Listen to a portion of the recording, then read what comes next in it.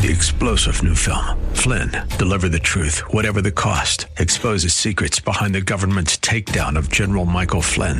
Flynn knew what the intel world had been up to. He ordered the first audit of the use of contractors. This set off alarm bells. He told the truth. He was the most dangerous person for Donald Trump to hire. They had to get rid of Flynn. Flynn, Deliver the Truth, Whatever the Cost. Available now. Watch it today. Go to salemnow.com. salemnow.com. Welcome to the Georgene Rice Show podcast. This program was originally broadcast live on 93.9 KPDQ. We hope you enjoy the show. Well, good afternoon and welcome to the Thursday edition of the Georgene Rice Show. James Blend is producing. Clark Hilton is engineering today's program.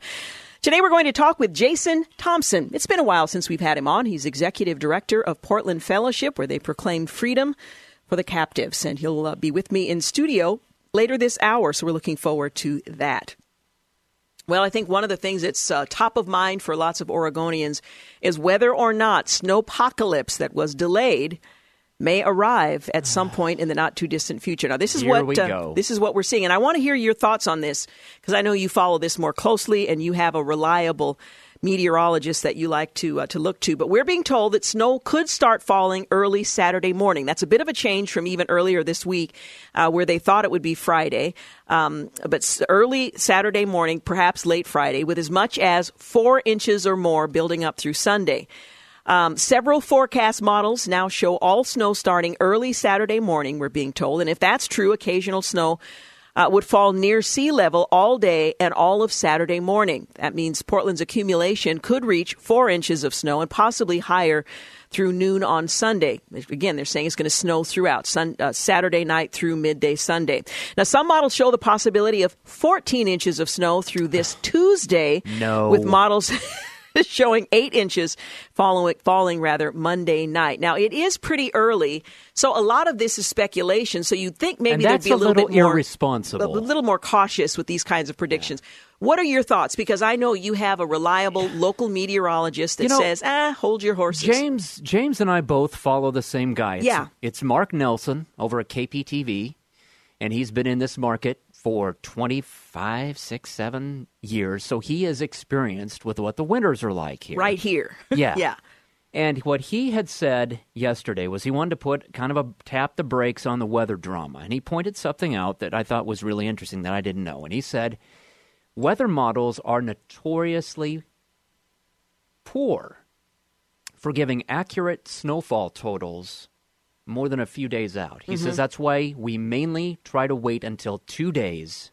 That would be the minimum before predicting snowfall totals. Because other than that, you don't know. They're not in agreement. Some of them are crazy. Some of them are showing no snow at all. You don't know. So tap in the brakes. This is what he said today, okay?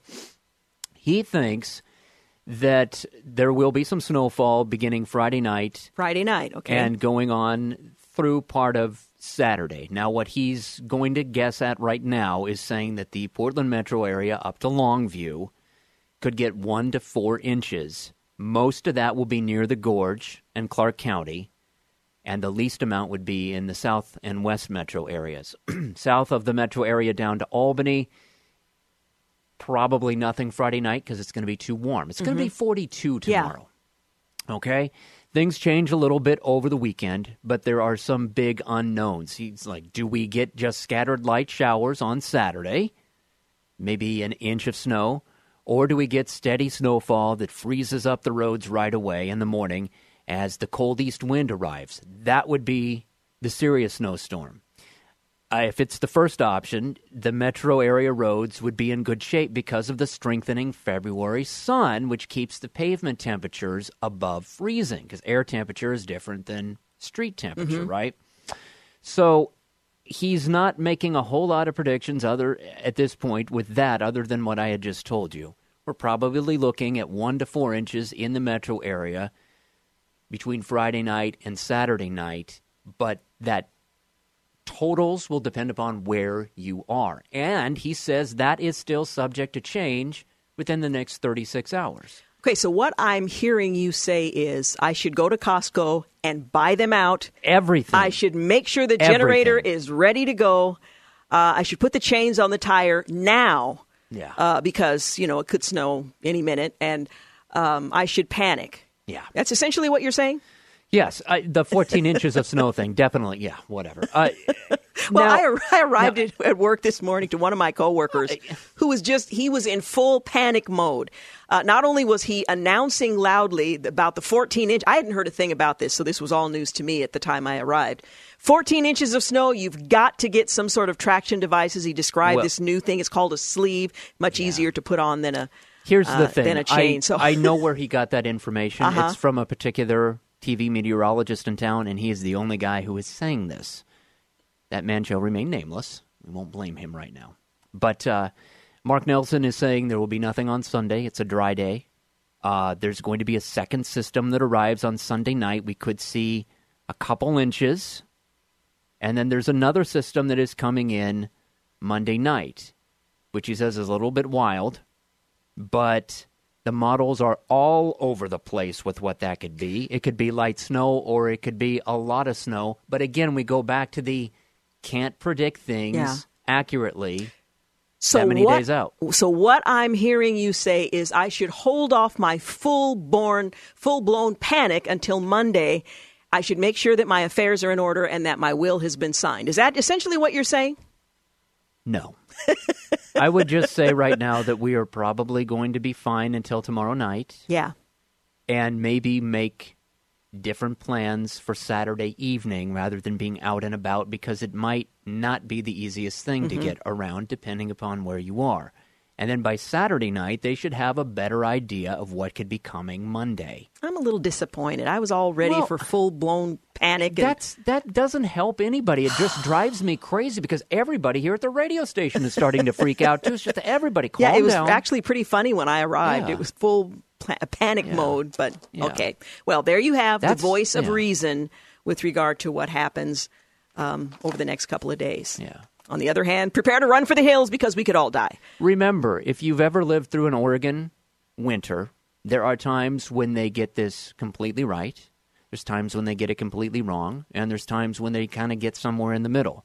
One thing I can guarantee is it will be overcovered. There will be people standing out on Barber Boulevard. And nothing will be happening. Nothing will be happening. But the possibility that a single flake might fall at any minute will be enough to give wall-to-wall coverage. That much I think we can predict. It's like being down in Los Angeles with the reporters holding their microphones to the gutter so you can hear the rain wishing by, It's like, come on. Nothing to see here. Yeah. Well, thank you, anyway, Clark. I get really bent out of shape about this. Yeah, I've noticed you've been a little testy. Getting people all panicked about something that we have a kind of a struggle dealing with anyway is not helpful for anybody. See, I was all prepared to go buy something. I was going to need some kind of a... You don't need my permission. I need to buy something. You can go buy a crate of water. Yeah, but I don't actually need anything. Yeah.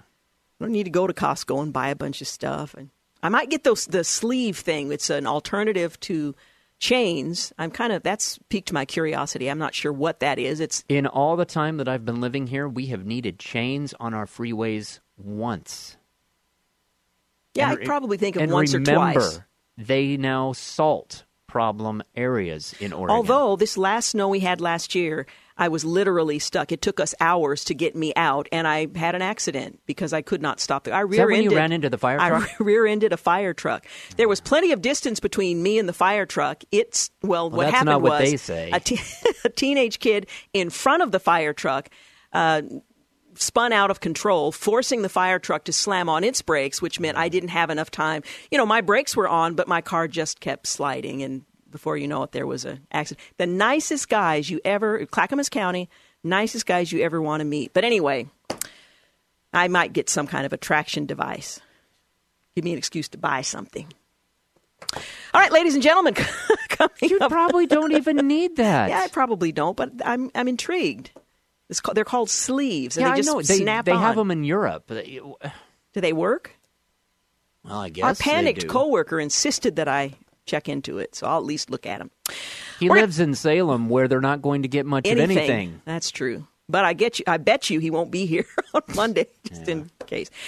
All right, we're going to take a quick break. You're listening to the Georgene Rice Show. Now you have all you need to know about the weather front that may or may not be moving in. We'll be back. You're listening to the Georgene Rice Show podcast. It's aired on 93.9 KPDQ. Hey, we're back 21 minutes after 4 o'clock. You're listening to the Georgene Rice Show, brought to you in part today by Liberty Coin and Currency. Coming up in our next segment, we'll talk with Jason Thompson, Executive Director of Portland Fellowship. They've just recently planned for the upcoming year, which also requires looking back over the past year. We'll talk with him about all of that and an event that's coming up to which you are invited if this is an area of ministry that might be helpful to you and your congregation. Again, Jason Thompson, Executive Director of Portland Fellowship, will join me shortly. Well, the Democratic Party practically, almost literally, has its own Brett Kavanaugh case as a trio of scandals have left the government, the leadership in Virginia in chaos, although there doesn't seem to be much movement there. In the latest bizarre twist, Lieutenant Governor Justin Fairfax has retained the same law firm that represented now Supreme Court Associate Justice Brett Kavanaugh when he was going through the confirmation process and faced decades-old sexual misconduct allegations. Meanwhile, the woman accusing Fairfax, Dr. Vanessa C. Tyson, meanwhile, has hired the attorney who represented Dr. Christine Blasey Ford, Kavanaugh's accuser, who alleged that he'd thrown her onto a bed and muffled her screams at a high school party. Well, these latest developments with a report that Tyson made her allegations against Fairfax known to Democratic Representative Bobby Scott of Virginia over a year ago. It hasn't been confirmed thus far, but in addition, a new scandal in Virginia politics surfaced on Wednesday. The state attorney general, Mark Herring, who would be the third in line, posted a lengthy statement admitting that he, too, had donned blackface during a college party in 1980. He admitted donning a wig and brown makeup to look like a black rapper while at a party at the University of Virginia. Now, that may be shocking and surprising to many, but as an African-American woman, having lived through the 80s, it doesn't surprise me a bit. Amid all this chaos, Democratic calls for the Virginia Governor Ralph Northam to resign over racist yearbook photos appears to have died down. Fairfax and Herring follow Northam in the line of succession to the governorship. If all three resigned, Kirk Cox, the conservative Republican Speaker of the Virginia House of Delegates, would assume governorship, and Democrats do not want to give up that power. So the offenses apparently aren't quite as bad as they were initially.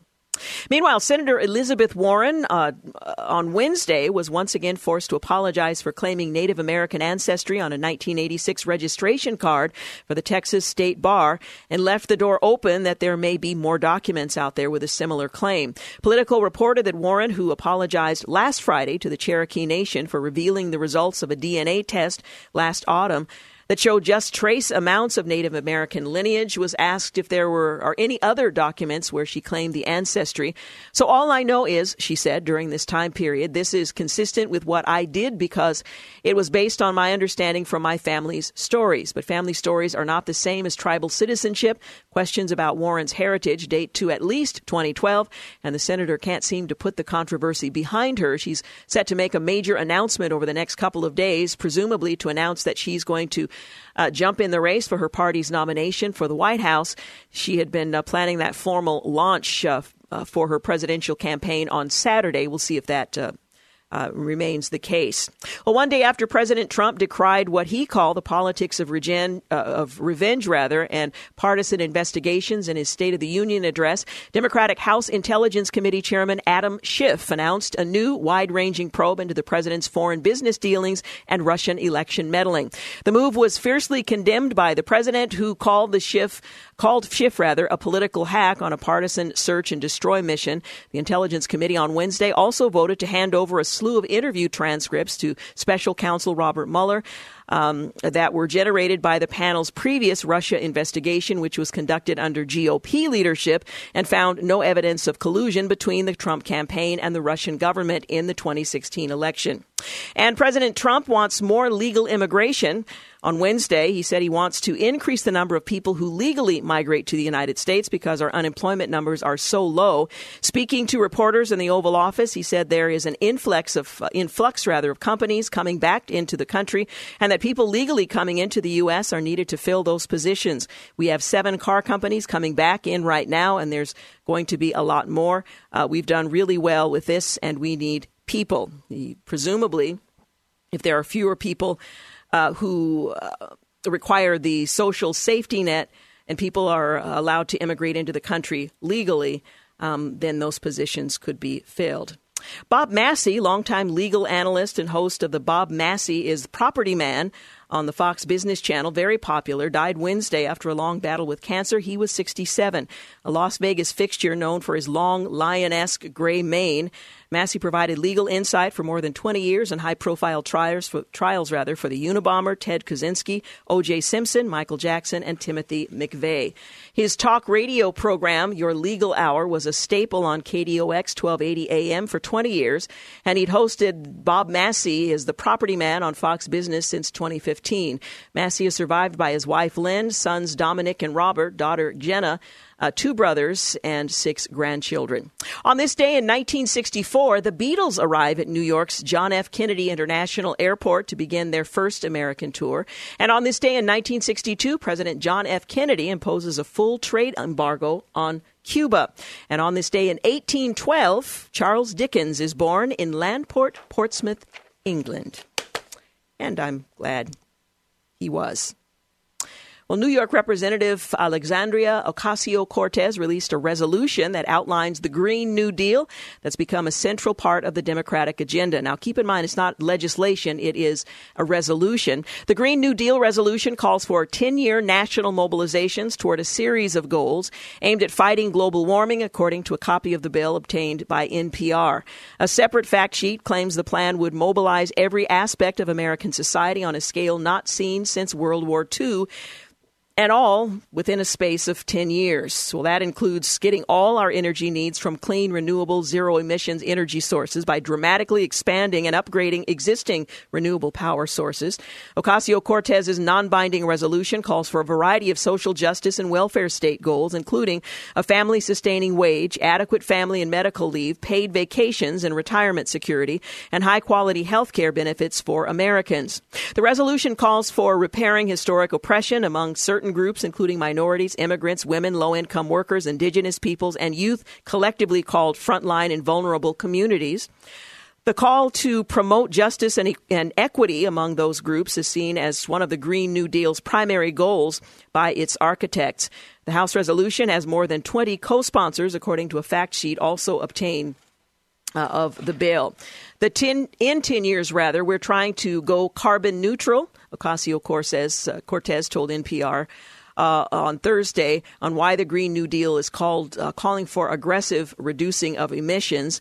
She described herself as a democratic socialist, unveiled her resolution today after weeks of fanfare and language tweaking to attract broader Democratic support.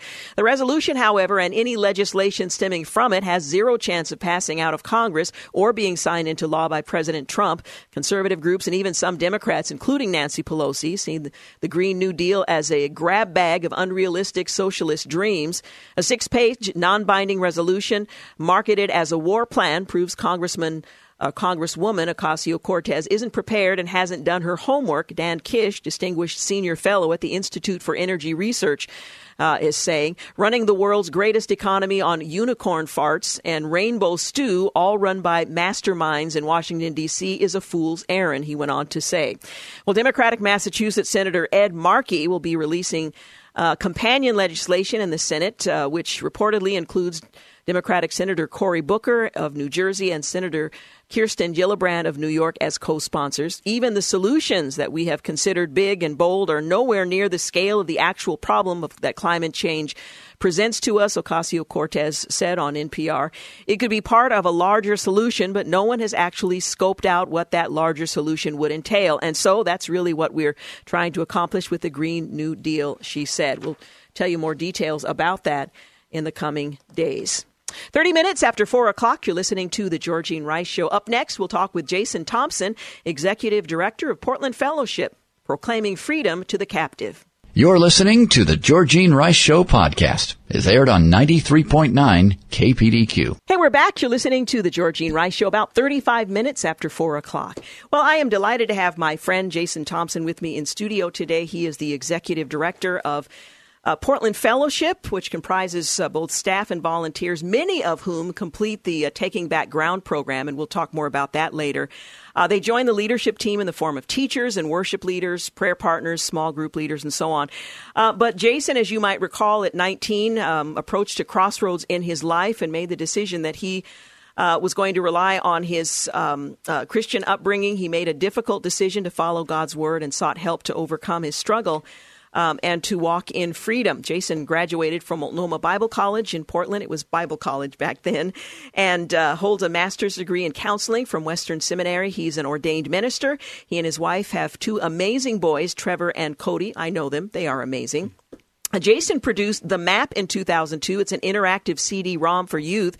And in 2008, he produced and launched Reach Truth, or is that right? ReachTruth.com, an online support program for youth and young adults. In 2012, he produced Taking Back Ground Online and recently produced an online program for family and friends, Hope Group Online. He's currently collaborating to produce a new online video series to educate and support families struggling with transgender issues. You have been a busy guy. It's been fun. Just grateful that you have taken the time to be with us here today. Thank you. Thanks so Thank you much for the invitation. Now, I don't want to assume everybody listening knows what Portland Fellowship is, so let's begin there. Describe Portland Fellowship and to whom it ministers. Sure. Well, there are many organizations and even church organizations that reach out to the LGBT community with a sense of affirmation, blessing, trying to integrate into culture. And what is missing in the conversation are Christians who believe that their sexuality is in conflict with their spirituality, their walk with the Lord. That voice is becoming less and less of a prominent one, recognizing, listen, I got these feelings and desires. What do I do with them? Because I want to be obedient to what God has for me.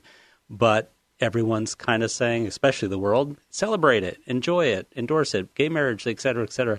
So where does somebody go to understand the deeper issues of why they're struggling, but more importantly, how to walk in obedience and transformation in Christ? That's what Portland Fellowship primarily is about. Christian ministry, helping men and women who are struggling with unwanted, and that's the key word, same-sex attractions and desires. And that crosses now into issues of transgender, pedophilia, other sexual issues that are life-dominating in people's hearts and minds. And so the whole process is really putting things in right order, putting love in right order, attention and affection in right order, the way God intended, and to be able to walk that out, not in a sense of white-knuckling it, but in a way of actual, real transformation, as we believe the Holy Spirit can do in people's lives. Now, what you just described, I think it's important to emphasize that this is a process. This isn't a single event. This is a process. It's like the Christian life where you make a commitment daily to take up your cross and follow Jesus. So over time, people who are looking to God's word, coming together in community and being taught, have the opportunity to work through these issues. That's right. There's years and years of forming lies and behaviors that have reinforced those lies.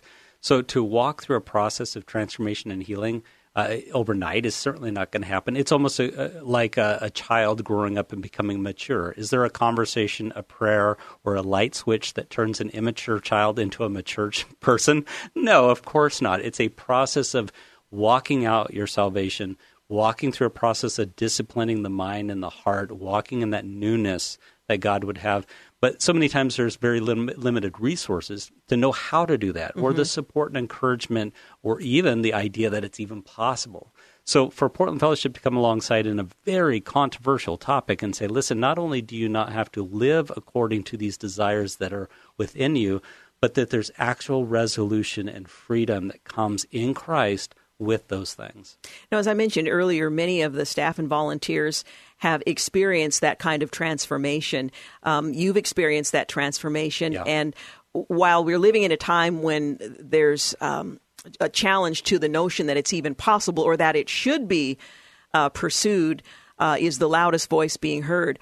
How is the ministry functioning in this cultural environment where you are most unwelcome? It's a great question. I honestly, I'm surprised at times we exist, not because of what God can't do or people actually coming to us, because we actually have a full house.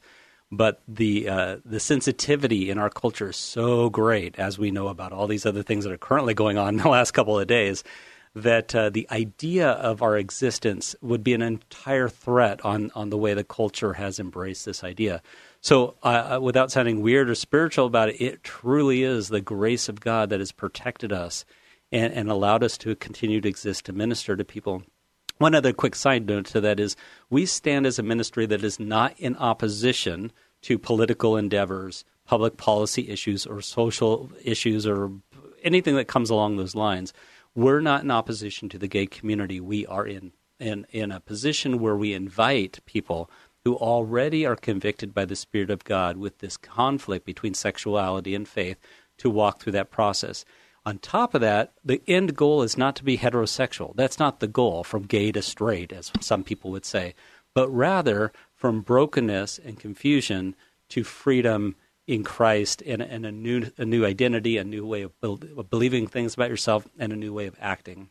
So the issue is less about opposition of gay issues and more about the discipleship process of men and women in the faith to experience that freedom that's found in Christ. I like the use of the word discipleship. That best describes what Portland Fellowship does. Yeah. Now, there are those who would argue that the mere fact that an individual would reject their attractions, their sexual attractions, and that there are people that would walk alongside them to address these issues is a form of abuse. Yeah. And that's being challenged, and there's an effort to silence those efforts altogether. How do you respond to that? Well, I think that we need to recognize, first of all, that the ministry we're talking about are those who already have a conviction, have a foundation that is higher than our moral fleshly desires. So in other words, but with that said, I think even the unchurched, the person not believing in the Lord, would recognize that our desires are corrupt, even people who don't know God. Mm-hmm. In other words, if somebody has a desire to have sexual relations with someone that's not your wife, those desires are not going to be acted upon because they would destroy your life and your marriage. So we can agree to that. Mm-hmm. What if, and I'm not making a parallel between homosexual and pedophilia, but what if you have desires for children? Would it be reasonable and good to be able to say, let's examine that and walk in purity, surrender those things? It's the opposite of something that's destructive for you. In fact, it's life-giving and protection of other people. So we experience all the time. I dare anyone to kind of reflect back on their day-to-day and think, I had a desire that I'm glad I didn't act on. It's like we need to surrender our desires. As believers, though, it's a beautiful thing to say when Jesus says, come and die to yourself. That's what baptism is, if you will. To die to ourselves and live in Christ, to living according to his principles. When we do that, we are truly blessed in ways that we would never have guessed. That God blesses our lives, transforms our lives, gives us hope and peace, even in the midst of trials and difficulties. So our desires should not be the thing that leads us. It just shouldn't. It will actually destroy you, whether you're a Christian or not. It's not a good thing to just go with your desires. Yeah, just give in to whatever crosses your mind. That's terrible. Now, there's been a very vigorous campaign to paint all organizations that minister to or counsel individuals who are dissatisfied with their same-sex attraction or other areas of sexual brokenness, and to paint it with a brush of, as I mentioned, abuse. And that has permeated the culture. There have been movies, there have been articles, the mainstream media has carried that message. How has that challenged you and similar organizations to continue in this ministry? And do you anticipate at some point in the future that there's a threat to your right to exist as a ministry of the gospel? Yeah, because it's conflated. Boy Erased as a movie, yes. I think you're referring to. Even the gay community, even people who understand what we do, understands and believes and knows factually that movie was embellished, extremely embellished. And so the things that happen that the world may communicate what we do, like electroshock therapy or shame techniques or some kind of weird, whatever weird things that go on, they simply don't exist. So part of our communication is recognizing, if there are ministries / organizations that do any of those kind of things, anything that's outside of God's will, that shames people, that ridicules them, that puts them in a new sense of captivity, I'm highly against. So I'm not one that so quickly believes in reparative therapy and all reparative therapy is fine. It's like, no, I'm going to examine that. Mm-hmm. What's your intention? What's your end goal? For the people who are trying to make people heterosexual, because that's the better state to be, I think in and of itself is wrong. There are lots of dysfunctional heterosexuals who don't know Jesus. So being heterosexual is not a goal. That's ridiculous as well. But rather, so it's an ongoing communication against those things that say this is what we do. We're shaming people. We're causing people to kill themselves because they're denying themselves. Again, in Christ, Jesus literally says, you must deny yourself. Yes, that's what you are to do. But for something so much greater, a huge and wonderful blessing to be had by the Lord. And so it's an ongoing process of recognizing that God has something good and that we have to combat the lies that are out there, but stay strong in the truth of God. We're talking with Jason Thompson, Executive Director of Portland Fellowship. We'll give you more information about how to connect with Portland Fellowship if you're a church or an individual looking for help. You're listening to The Georgene Rice Show. Back in a moment. You're listening to The Georgene Rice Show podcast. It's aired on 93.9 KPDQ. Hey, we're back. 52 minutes after 4 o'clock. You're listening to The Georgene Rice Show. Continuing my conversation with Jason Thompson, Executive Director of Portland Fellowship. I was reading your February 2019 newsletter. I read it every time that it comes out. And you made reference to the annual planning meeting, at which time you not only look forward, but you also look back at and reflected on the amazing things that God has allowed you to accomplish throughout the previous year. Can you talk a little bit about last year, and then maybe we can look ahead to this coming year? Yeah, we took a stab at, as you mentioned at the beginning of the program, all these online programs that we've done. But some of them have been done like 15 years ago, so they just needed a bit of a facelift. Mm-hmm. And so we did spend time on that. And of course, we have a facility, a turn-of-the-century facility off of about 20th and Hawthorne. It needed a lot of attention, and so we got to put some efforts into creating a great courtyard for people to go sit and hang out. So slightly off the subject of ministry, but it's all being good stewards of what God has given us. Yeah. And so it's been a joy to work on that. And so we're hoping to continue to do more of the online stuff, but we wanted to revamp, and we did revamp our Taking Back Ground program. For your audience, our program is 2 years long, and that hadn't been updated for many years as well.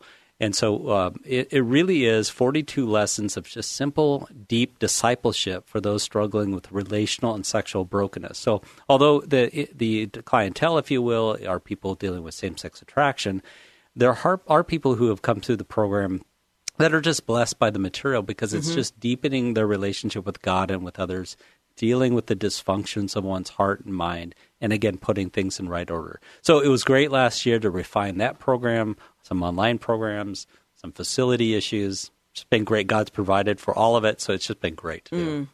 Well, and I, as I mentioned, I read the newsletter. Does it come out every month? Every month. Yeah, every month. And I so enjoy the newsletter. This was kind of a review of the year and looking back, or rather looking forward.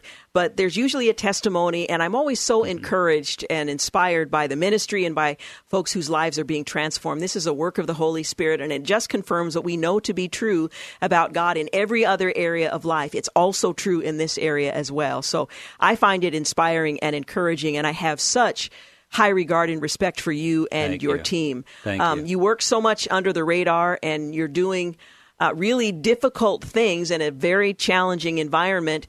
And most of us are completely unaware that you're helping to transform the lives of our sons and daughters and neighbors and people who really want to follow Christ but need some help. Yeah, it's absolutely incredible to be on the front lines of, even though, like you said, we don't do a whole lot of advertisement. We've tried in the past. It kind of falls flat. It's like people just get in our face about it. But that the Holy Spirit is still moving in people's lives, and so our programs are filled. It's like in a day and age when there's so many pro-gay churches, you can get married, it's a taboo to even do this type of thing. You would think we would be out of business, so to speak, like a church can be out of business.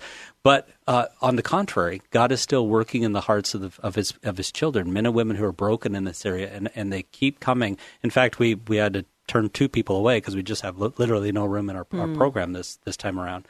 So they'll come in a month. But anyway, so it's a fascinating thing to see God continue to do this transforming work in people's lives. Yeah, absolutely.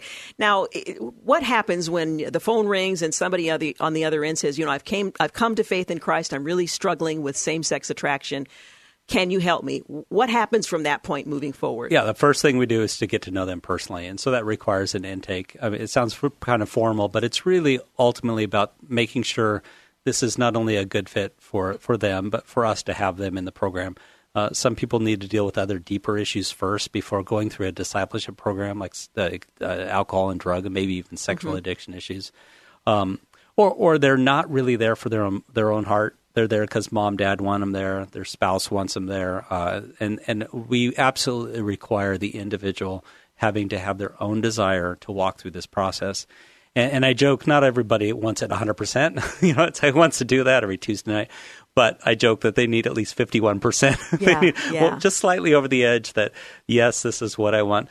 Once someone comes into the program, unless something big happens or they have to move, they stay because it's a powerful night. In fact, the report is, and this was me almost 30 years ago, I couldn't wait for Tuesday night because it was just speaking life into an area of deep darkness and confusion. And each week it would just be affirmation of God's presence and his transforming work. As you said before, as slow as it was, and it was slow, there was no light switch, no magical prayer, but an ongoing process of surrender that God began to transform my life and the lives that come there. And while this is a discipleship program that focuses primarily on sexual dysfunction, if you will, what you described is the process of discipleship that all of us at least should be a part of, should be going through as we are walking out our faith. So this is not unusual for men and women of faith. This is a program that specifically deals with some issues. But this is one of the things I found is people that I know who have gone through the program, they know the gospel. They know the grace of God. Yeah. There's a depth that comes out of that 2-year program that I oftentimes envy. Because when you've pressed into God in that way and recognize your deep need for him, when you come out the other end, there's something special there. Yeah, it's fascinating. People can go to church, and not every church is like this, but you can go and put on your Sunday best, sing your hymns, smile in the entryway, and leave. When you walk through the doors of Portland Fellowship, by the very nature of walking the doors, you're kind of stripped bare. There's this humility, this sense of I need, and I'm desperate for the Lord to do something in my heart. And so in a way, I do wish church at times on Sunday morning was a little bit more like that, where it's like we come in and we're in need of him. All of us have fallen short of the glory of God, not just the people dealing with SSA and transgendered issues, of course. And like you said, everyone could use a discipleship process. And I'm speaking even beyond just a simple Bible study. I go through Bible studies. They're great and absolutely needed. And there's a part of recognizing relational wounds and deficits that need attention, need care, need for walking through forgiveness and newness and thinking. And there's not many options out there like that unless you're dealing with something deep and powerful in your life that forces you to go to something like that. Yeah. Well, I want to make sure that our listeners know how to connect with Portland Fellowship. For example, if they'd like to get the newsletter or if they're interested in some of the programs that are available. I wanted to mention the upcoming God's Voice Conference. That's going to be in Oklahoma City. But there are other opportunities for believers to come together around these issues. What can you give our listeners that's tangible they can take with them? Yeah, the real simple thing is a website, portlandfellowship.com. Every information, all the newsletters are on there. I encourage people to sign up and create an account that they can get the newsletters and different resources that are out there. In very quick brief, there are, in the church environment, very different ways of communicating this issue.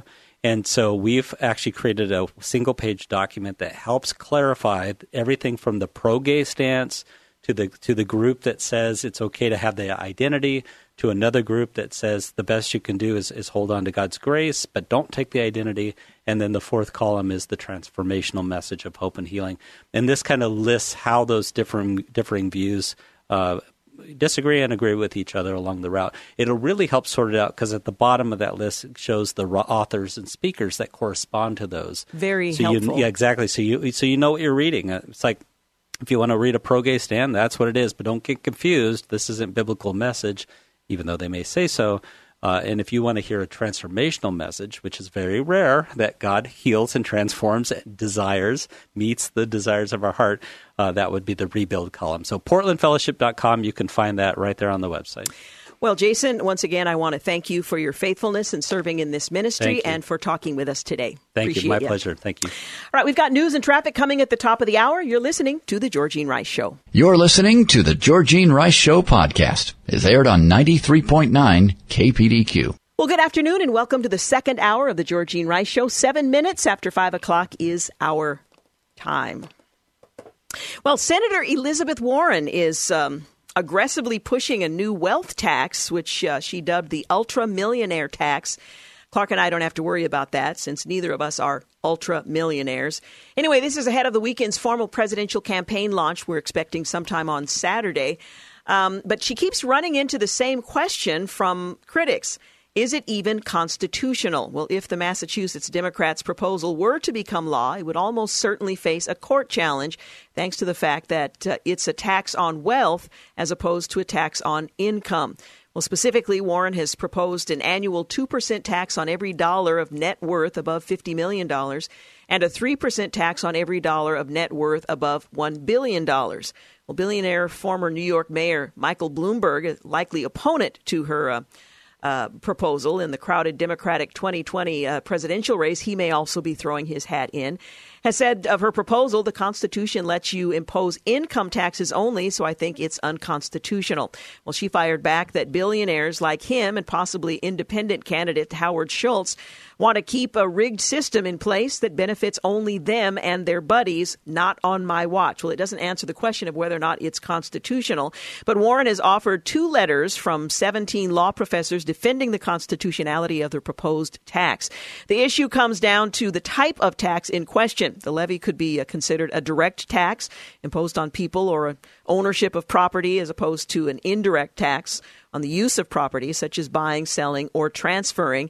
If that's the case, then Warren would run into a tricky issue of what they call apportionment, taxing residents directly based on the state they live in. So I guess the bottom line is if she's successful, and it's doubtful given the fact that the Republicans still hold the majority in the Senate and the president would not sign such a wealth tax, if she's successful, there will be a legal challenge to that tax, whatever form ultimately it takes. Well, as I mentioned earlier, the U.S. House Ways and Means Committee is set to go after the president's IRS tax returns. The first thing that I'm sure of is that the Democratic Party majority in the U.S. House will be taking steps to obtain the Republican president, Donald Trump's past IRS tax returns as soon as possible, starting in February of 2019. This is the president's Achilles heel, which means there's no way that he and his supporters won't throw up roadblocks to bar Democrats from having access to his tax returns. Now, returns that predate his election, I'm not sure those are fair game, or for that matter, if any of them are. The IRS has access to those things. He has to file some kinds of reports that would provide much of the same information. The FBI also reviews some of that information. So it'll be interesting to see what happens, but this is what apparently they're going to be going after. Well, on the 7th of this month, what is today? Well, I guess that is today. Jacob Pramuk and Tucker Higgins of CNBC penned a report. House Democrats schedule a hearing in a big formal set toward focusing on Trump's taxes. And their bullet points were simply Representative John Lewis, a Georgia Democrat and chairman of the House Ways and Means Committee's Oversight Subcommittee, announced the event will take place. It was today. The hearing in front of the Democratic panel is called Legislative Proposals and Tax Law Related to Presidential and Vice Presidential Tax Returns. Well, the House committee will hold a hearing next week on presidential tax returns as Democrats clamor for access to the president's elusive financial information. Now, a lot of his financial information is available in other forms, but that apparently is not satisfactory. And it's not clear to me if members of the House have access to what the FBI and the IRS already have. Representative John Lewis, a Georgia Democrat and chairman of the House Ways and Means Committee Oversight Subcommittee, announced the event will take place.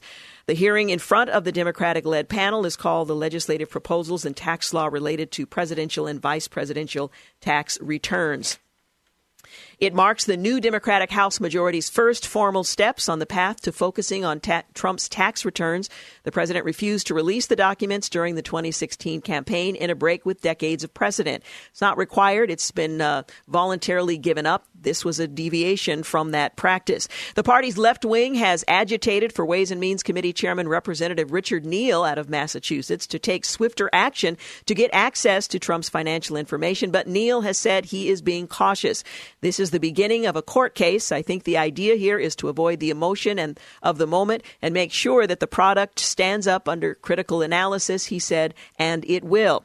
Well, Democrats hope the returns can show whether the president's decisions in office have affected his sprawling holdings. They're also seeking more information about any financial connections to Russia.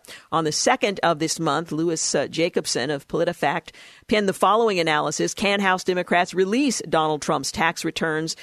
Asking the question, how can the House secure an individual's tax returns? Well, attention is focused on a provision of the law known as 26 U.S. Code 6103. This allows the chairman of the tax-writing House Ways and Means Committee, among other senior lawmakers, to seek returns by sending a written request to the Treasury Secretary, who, again, has that information. Officially, the decision to release the returns would be made by the Treasury Secretary, not the White House, although it's not difficult to imagine presidential pressure being exerted on the secretary to refuse. So this round has begun. It's not surprising. We anticipated this would happen. The Democrats have said that's what they intend to do. We'll see whether or not they are successful at it.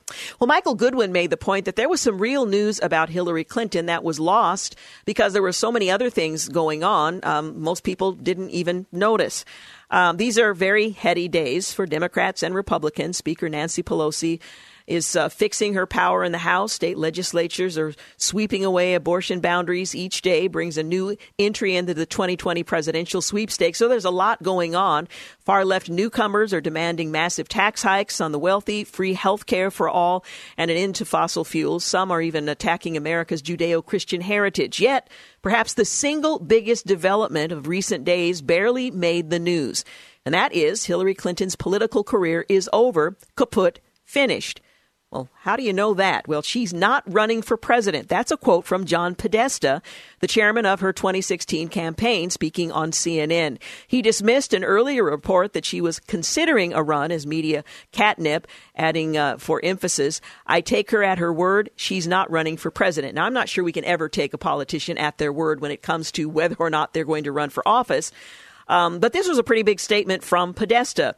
Now, she was heard saying that, I haven't ruled out the possibility. And again, catnip, media catnip is how he's describing it.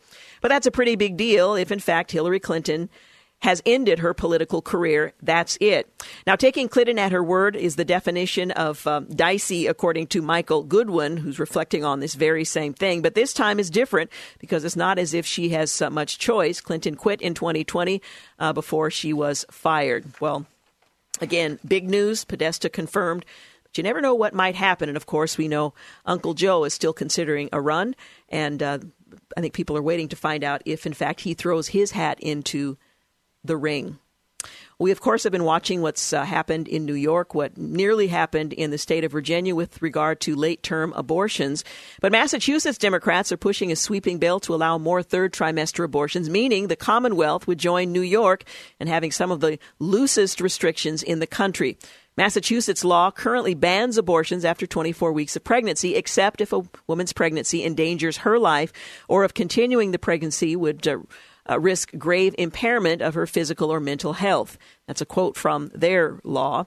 The Remove Obstacles and Expand Abortion Access Act, or ROE Act as they call it, would loosen those restrictions by dropping the grave impairment language and allowing abortions after 24 weeks to protect the mother's physical or mental health. And of course, mental health in these cases, as it is related to abortion, is always so broadly defined that essentially a preference is the same as a mental health issue, or in cases of lethal fetal anomalies and where the fetus is incompatible with sustained life outside the womb. The bill would give doctors much more latitude in deciding to conduct abortions and would delete the section in current Massachusetts law that requires doctors to take all reasonable steps to preserve the life and health of the aborted child, including having life-supporting equipment in the room. It would also repeal existing law that requires a minor to get her parents' consent before an abortion. The problem is with Democrats' calls for Ralph Natham's resignation should have been on this issue, but in fact it ended up being something else conveniently. When we come back, we'll talk about New Mexico. Their abortion bill is called the most extreme in the nation. 16 minutes after 5 o'clock, you're listening to The Georgene Rice Show. You're listening to the Georgene Rice Show podcast. It's aired on 93.9 KPDQ. 22 minutes after 5 o'clock, you're listening to The Georgene Rice Show on this Thursday afternoon as we anticipate what could be some inclement weather. More on that later in the program. Well, following the New York abortion law celebrated by Governor Andrew Cuomo, Vermont is pushing a right to abortion bill that goes even further. Opponents of the new abortion bill in New Mexico say a proposal in that state would be the most extreme bill in the nation due to the far-reaching changes. Well, advocates of the abortion bill that decriminalizes abortion in the state say it's needed in case Roe v. Wade is overturned. Now, it hasn't been overturned, but they're anticipating that possibility. But pro-life supporters say it allows abortion on demand for any reason, taking away parental notification for minors and conscience protections from the state law. This bill is a Trojan horse backed by the National Abortion Lobby in order to establish abortion as a human right by removing so-called religious refusals and turn every hospital, every clinic, every doctor's office into an abortion clinic or referral center. Eliza Martinez, executive director of the New Mexico Alliance for Life, says, well, Representative Joanne Ferrari, a Democrat and co-sponsor of the bill, said it simply removes an antiquated law that criminalizes health care. But opponents of the bill argue that beyond making abortion legal all 9 months of pregnancy, it also forces medical professionals to perform abortions against their will. House Bill 51 is the most extreme bill in the nation because it keeps elective abortion up to birth and also seeks to force medical professionals to participate in the practice by stripping away explicit conscience procedures, or rather protections, from the current statute. Well, the proposed bill would scrap this language from state law. Criminal abortion consists of administering to any pregnant woman any medicine, drug, or other substance, or using any method or means whereby an untimely termination of her pregnancy is produced or attempted to be produced with the intent to destroy the fetus, and the termination is not justified medical termination. Whoever commits criminal abortion is guilty of a fourth-degree felony. Whoever commits criminal abortion, which results in the death of the woman, is guilty of second-degree felony. Well, Ferrari said that the abortions would be able to be performed under this bill through all 9 months, even if the mother and the baby are healthy, because abortion is provided for health care, and the bill is intended to keep abortion safe and legal. And it's only half true. It may be legal, but it's not safe for at least one of the patients. 6 Democrats voted against the bill, but it passed in the House, and Democratic New Mexico Governor Michelle Grisham has vowed to sign it if it passes in the state Senate. On Tuesday night, the president urged Congress to pass legislation to prohibit the late-term abortion of children who can feel pain in their mother's womb during the State of the Union address. Other states that are considering or have considered similar legislation expanding abortion access include Massachusetts, Rhode Island, Vermont, and Washington. We'll continue to follow the development of those very things. Well, in a speech at the National Prayer Breakfast earlier today, the president said that the United States must build a culture that cherishes dignity and sanctity of innocent human lives. As part of our commitment to building a just and loving society, we must build a culture that cherishes both. All children born and unborn are made in the holy image of God. Every life is sacred, and every soul is precious gift from heaven. As the Lord says in Jeremiah, before you were formed in the womb, I knew you. Before you were born, I set you apart. The president speaking at the National Prayer Breakfast. He also pledged to protect the country's long and proud tradition of faith-based adoption. My administration is working to make sure that faith-based adoption agencies are able to help vulnerable children find their forever families while following their deeply held beliefs. There's currently a major challenge going on in several states across the Fruited Plain that have either shut down or severely limited the work of these agencies that place children according to their core beliefs. The president also said his administration is speaking out against religious persecution around the world, including against religious minorities, Christians, and the Jewish community. He welcomed Pastor Andrew Brunson to the National Prayer Breakfast. He, of course, had been jailed for years in Turkey. My administration is also continuing to fight for American hostages who have been imprisoned overseas for their religious beliefs. Last October, we reached an agreement with Turkey to release Pastor Brunson, who is now free and joins us here this morning. He was there for a long time before I got there, he said. You got to let him out, and they let him out. It was a miracle, the president went on to say, taking full credit. Well, the president also stumbled through the prayer breakfast speech to evangelicals as he celebrated the abolition of civil rights and praised Karen Pence for teaching at the anti-gay school while Pelosi cringed. Well, there were a few missteps along the way, but the president was present and the president did speak. He did also pledge at the National Prayer Breakfast, "I will never let you down," speaking to the assembled evangelicals and religious leaders there. Well, after receiving a significant backlash for canceling a speech from conservative commentator Ben Shapiro, Grand Canyon University, as I mentioned yesterday, decided to reverse its decision with one major caveat. Young America's Foundation, the organization through which Shapiro speaks, cannot be involved. The university is extending an official invitation directly to Mr. Shapiro and his organization in conjunction with the GCU YAF chapter students to organize an event where he would come to campus and present to interested students, the spokesman Bob Romantic said in a statement. GCU's administration is not interested in working with YAF's national office as a result of its continued disparagement of the university, the false and misleading statements it has made, and its express strategy to use media pressure to achieve its goals. Well, as a result of kicking YAF out of the conversation, the editor-in-chief of the Daily Wire and host of the Ben Shapiro Show declined the offer in a tweet. "I have worked with YAF, Young America's Foundation, and YAF students for years," Shapiro wrote on Wednesday. "I will not go around the hardworking, dedicated YAF students at GCU. I'll go to GCU when YAF brings me to the university." Well, the Christian University's administration went back and forth with YAF in a contentious, days-long process. GCU says it initially denied Shapiro because a number of students on campus expressed their concern that this speaker would bring a feeling of divisiveness to the campus based on some of his previous speaking appearances. But after receiving backlash, the school met with the YAF spokesman, Spencer Brown, and students in the school's chapter on Monday. But because they couldn't agree on a joint statement, they decided to boot out YAF from the process.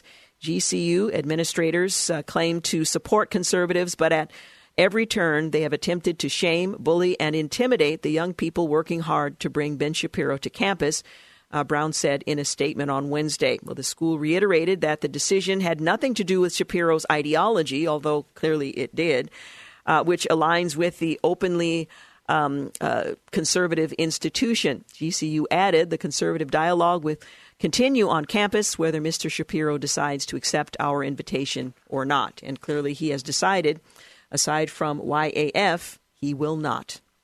You're listening to The Georgene Rice Show. We'll be back. You're listening to The Georgene Rice Show podcast. It's aired on 93.9 KPDQ. We're back. You're listening to The Georgene Rice Show. Well, if repentance earns you scorn, then why repent? Better to double down on wrongdoing. Well, so says Ben Shapiro in responding to a world without forgiveness, a return to a sort of paganism where forgiveness is not an issue. Now, you don't think about the influence of Christianity and the fact of redemption and forgiveness being a central feature of the Christian faith. But as Ben Shapiro points out, we are moving away from a Judeo-Christian focus to one in which repentance is no longer apparently the thing. Well, the story of Western religion, he writes, is a story of redemption, of human beings sinning and then seeking redemption in repentance. Every year, Jewish congregations attend Yom Kippur services where they confess their sins before God and pledge not to sin again.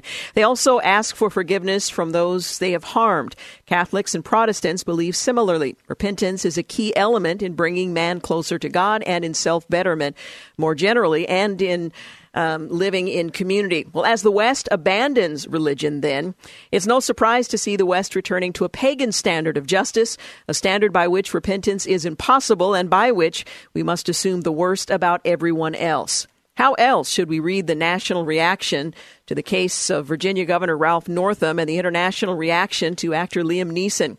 Northam, you recall, he stated last week that he stood in favor of a law that would essentially allow abortion on demand to the point of birth, dilation during labor, and even after the baby has been delivered, a position indistinguishable from infanticide.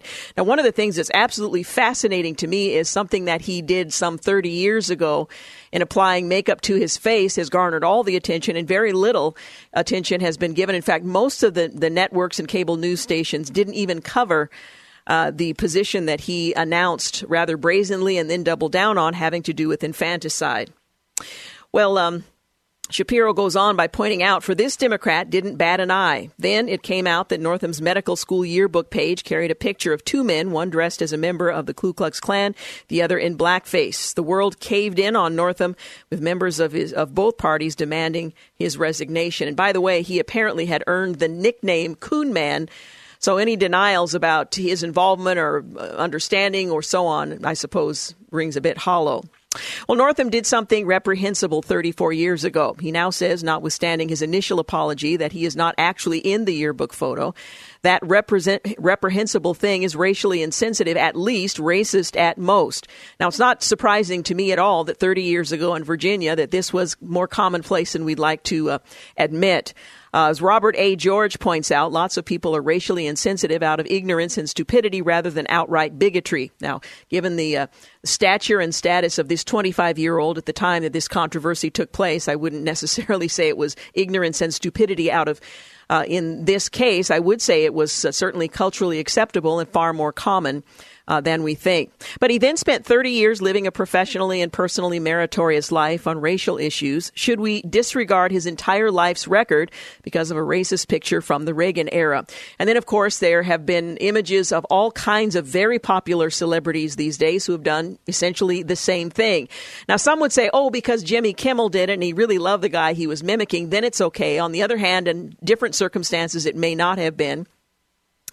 Anyway, perhaps Northam should be ousted for botching his apology. That's plausible, but it's difficult to believe that even if he had given a prompt, sincere apology, it would have been enough for those calling for his head. Similarly, actor Liam Neeson did an interview this week with The Independent in the UK in which he discussed his revenge-seeking character from his new film. There's something primal. God forbid you've ever had a member of your family hurt under criminal conditions, Neeson said. I'll tell you a story. This is true. He then explained that a close friend had been raped. I asked, did she know who it was? No. What color were they? The questioner asked. She did say that it was a black person. I went up and down areas with a kosh, he says, hoping I'd approach somebody. I'm ashamed to say that. I did it for a week, hoping some, Neeson gestured air quotes with his fingers, black person, he used an expletive, would come out of a pub and have to go have a go at me about something, so that I could kill him. He then stated ruefully, it was horrible when I think back that I did that. And I've never admitted that. And I'm saying it to a journalist. God forbid, it's awful. But I did learn a lesson from it when I eventually thought, what are you doing? And again, his language a little saltier.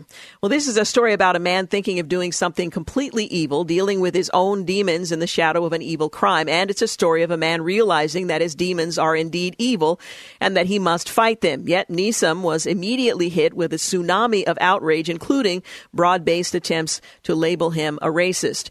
Now, his response certainly was that. Is repentance to be regarded in this case? Repentance is simply not possible in our outrage culture, and there are serious and dire consequences when that's the case. Now, normally when people do something in their youth of which they are ashamed, there are three possible responses. First, they can seek the first opportunity to publicly confess their sins. This is the Barack Obama option.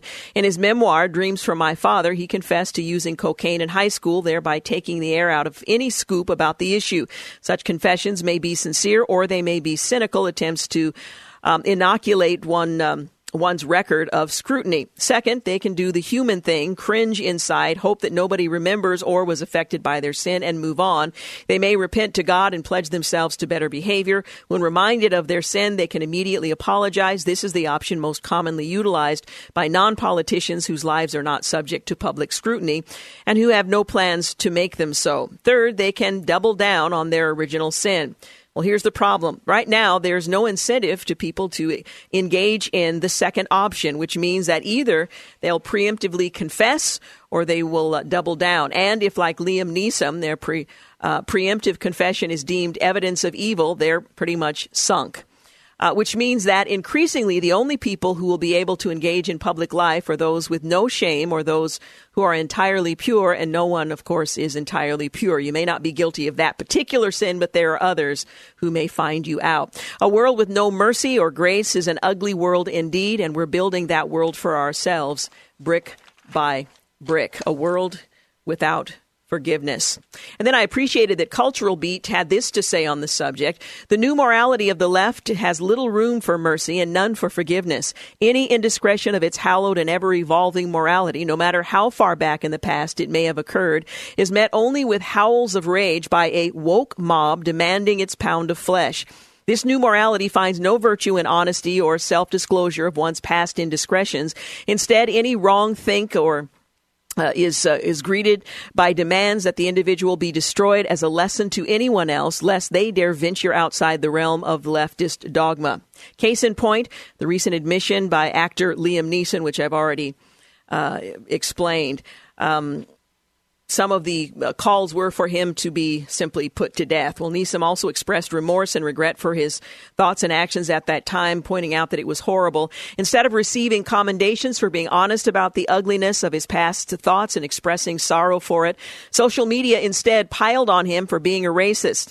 It is unforgivable sin, after all. There was no consideration for Neeson expressing that he used to think one way and saw the error of it and changed. Nope, it's too late. Once a racist, always a racist. And this same mindset, this judgmental mindset, is being applied across in all intersectional victim classes. For example, this year, Academy Awards show will be hostless after actor and comedian Kevin Hart stepped down from hosting following blowback he received over disparaging comments he had made about homosexuality in the past. Hart noted that he had repeatedly apologized for his past comments.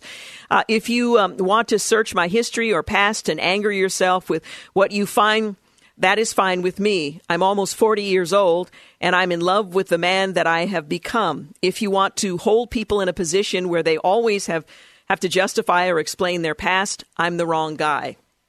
Well, as are millions and millions of Americans, nothing less than perpetual apologizing and groveling will be accepted by the social justice warriors of today. And even then, one's past cannot be truly forgiven or forgotten. This is the culture that we are seeing develop before our eyes.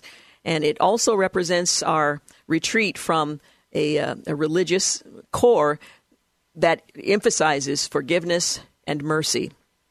We're going to take a quick break. We'll be back to wrap things up. You're listening to The Georgene Rice Show. I'll wait till the next segment. We'll be back in just a few moments. You're listening to The Georgene Rice Show podcast. It's aired on 93.9 KPDQ. We're back. You're listening to the final segment of the Georgene Rice Show. Well, maybe you've seen a celebrity, a pastor, politician, or friend with a red X on their hand and wondered what on earth is that about? Well, the red X is part of the End It movement to shine a light on modern-day slavery. And today marks the 7th annual Shine a Light on Slavery Day, where hundreds of thousands of people use their voice and platform to speak for those in slavery who can't speak for themselves. Modern slavery is a vast and as brutal as it has ever been, but one thing is new. We now know how to stop it for good, according to International Justice Mission CEO and keynote speaker at the National Prayer Breakfast, which took place earlier today, speaking to an audience this morning. Haugen, wearing a red X pin, pointed to the End It movement, stating started by students at Passion Conference some 7 years ago. You're truly doing the Lord's work, President Trump. And at the breakfast about which Haugen was speaking, he said, rescuing people from the bondage of human trafficking. And as you know, our administration is doing everything we can to make your work easier. Together, we will end the scourge of modern day slavery. So if you see that symbol on the hands of anyone, particularly today, but I suppose at any time, that's what that means. way of sort of evangelizing the message. Meanwhile, according to a new survey, millennials used to be the group that churches and ministries were angling to evangelize. Now all grown up and poised to overtake baby boomers as the largest generation, they're the ones doing the evangelizing. At least they should or could be. New research from Barna Group and the creators of the Alpha Course offer some disappointing news regarding the 20-somethings and 30-somethings now on deck to carry on the faith. Nearly half, or 47% of practicing Christian millennials, churchgoers who consider religion an important part of their lives or relationship with Jesus is a better way of putting it, believe that evangelism is wrong. They're more than twice as likely as their parents and grandparents, boomers and elders, respectively, to say that it's wrong to share one's personal belief with someone of a different faith in hopes that they will one day share the same faith.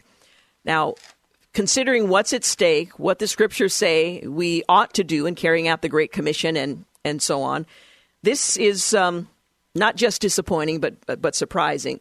The recent Barna release found that despite the reticence around the practice, millennials consider themselves good evangelists and still see themselves as representatives of their faith. Apparently they're billboards, but they're not really ambassadors. Nearly all practicing Christian millennials, 96%, said witnessing for Jesus is part of being a Christian, and they were more likely than any other generation to say that they were gifted at sharing their faith. And Barna previously found the millennials who identify as born again were the most likely age group to share their faith, and that their evangelism habits were growing while other generations were dropping. In 2013, 2/3 of millennials said that they had presented the gospel to someone within the past year, compared to half of born-again Christians in general. Additionally, practicing Christian millennials have the strongest beliefs in the Bible and read it more than any other generation. 87% do so multiple times a week, according to a 2016 Barna survey on behalf of the American Bible Society. So what's behind the belief that evangelism is wrong?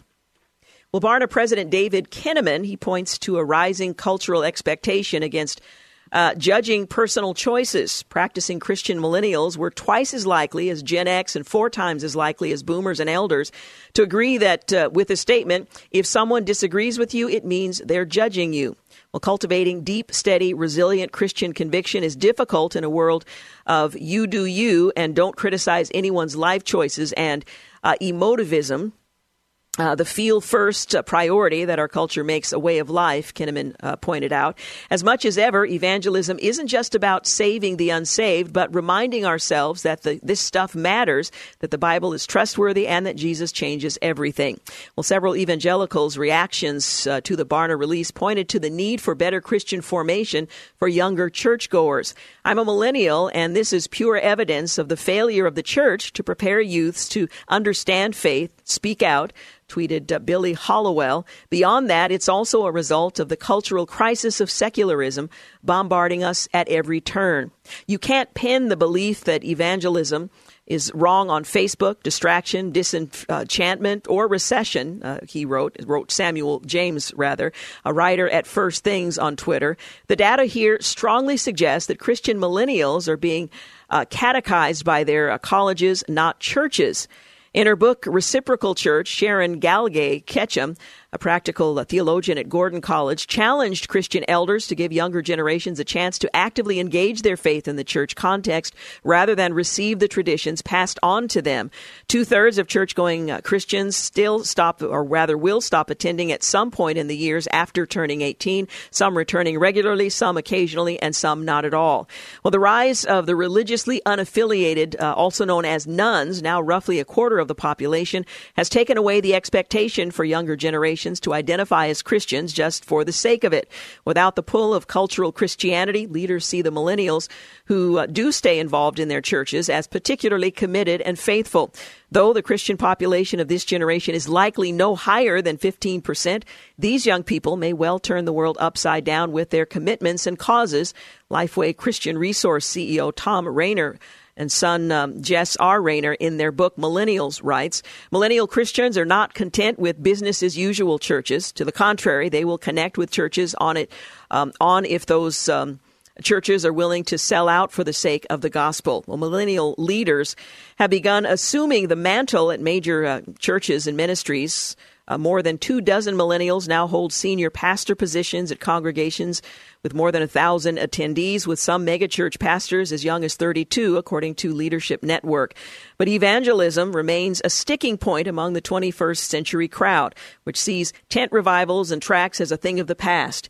Evangelism is often presented as an old-school style, out-of-style idea with little value or relevance to our fast-paced urban world, wrote Hannah Gronowski, the founder and the director of Generation Distinct, for the Exchange last year. Younger folks are tempted to believe instead, if you just live good enough lives, we can forego the conversion entirely, and people around us will almost magically come to know Jesus through our good actions and selfless character, she said. This style of evangelism is becoming more and more prevalent in a culture constantly looking for the fast track and the simple fix. Well, tracts may no longer be the thing or door-to-door evangelism, but there are all kinds of ways of sharing one's faith with new technology that one would hope will eventually be embraced. Well, snow, they tell us, could start falling early Saturday morning. I'm hearing different things different ways, Friday night, Saturday morning, with as much as 4 inches or more building up through Sunday. That's according to one meteorologist here in the area. Several forecast models now show all snow starting early Saturday morning. If true, occasional snow would fall near sea level all day and all of Saturday morning. Portland accumulations could reach 4 inches of snow and possibly higher through noon on Sunday. Well, some models show the possibility of 14 inches of snow through this Tuesday. Other models show 8 inches falling Monday night. I think it will be a widespread valley snow event, says said meteorologist. Matt Safino, he expects 4 to 8 inches of snow accumulation on the Coast Range on Saturday, 6 to 12 inches in the Columbia River Gorge. There will be a mix of rain and snow from Thursday evening through Sunday evening before the snow on the weekend, according to the National Weather Service. The Central Columbia River Gorge could get snow through the entire day, Friday. Rain is expected in areas below 1,000 feet on Friday, according to, once again, the National Weather Service. So the truth is, we don't really know when the snow will start falling and in what accumulations. But we're being told at this point, looking at the 7-day forecast, temperatures in the 40s today, 39 tomorrow, with snow beginning mixed with rain at some point during the day. Temperatures on Saturday, the high of 38, low of 28, and then on Sunday, high of 34, low of 26, and we're expecting snow showers then.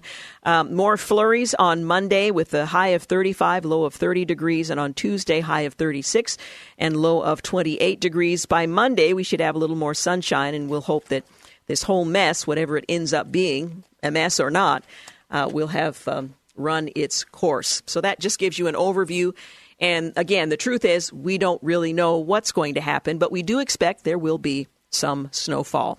Well, tomorrow being Friday, we're going to take a look at the lighter side of the news. I hope you will join us for that. I want to thank James Blend for producing today's program, Clark Hilton for engineering. And thank you for making the Georgene Rice Show part of your day. Have a great night. Thanks for listening to the Georgene Rice Show podcast. If you'd like to download a podcast of the show or would like more information on today's guests, please visit the show at kpdq.com or on Facebook. Follow the show on Twitter at GRiceShow and like us on Facebook. And join us live every weekday at 4 for more critical thinking for critical times on 93.9 KPDQ. 3-star General Michael J. Flynn, head of the Pentagon Intelligence Agency, knew all the government's dirty secrets. He was one of the most respected generals in the military. Flynn knew what the intel world had been up to. He understood its funding. He ordered the first audit of the use of contractors. This set off alarm bells. The explosive new documentary, Flynn, Deliver the Truth, Whatever the Cost, uncovers the facts behind this scandal. Flynn told the truth. He was the most dangerous person for Donald Trump to hire. I find out the worst enemy that I'm going to face in my life is right here in America. They took my assessment and they wanted me to change it. And I was like, I'm not changing it. They had to get rid of Flynn. With in-depth interviews, archival footage, and never-before-seen personal records of the man behind the headlines. I just felt like I was drowning. Flynn, Deliver the Truth, Whatever the Cost. Available now. Watch it today. Go to salemnow.com. salemnow.com.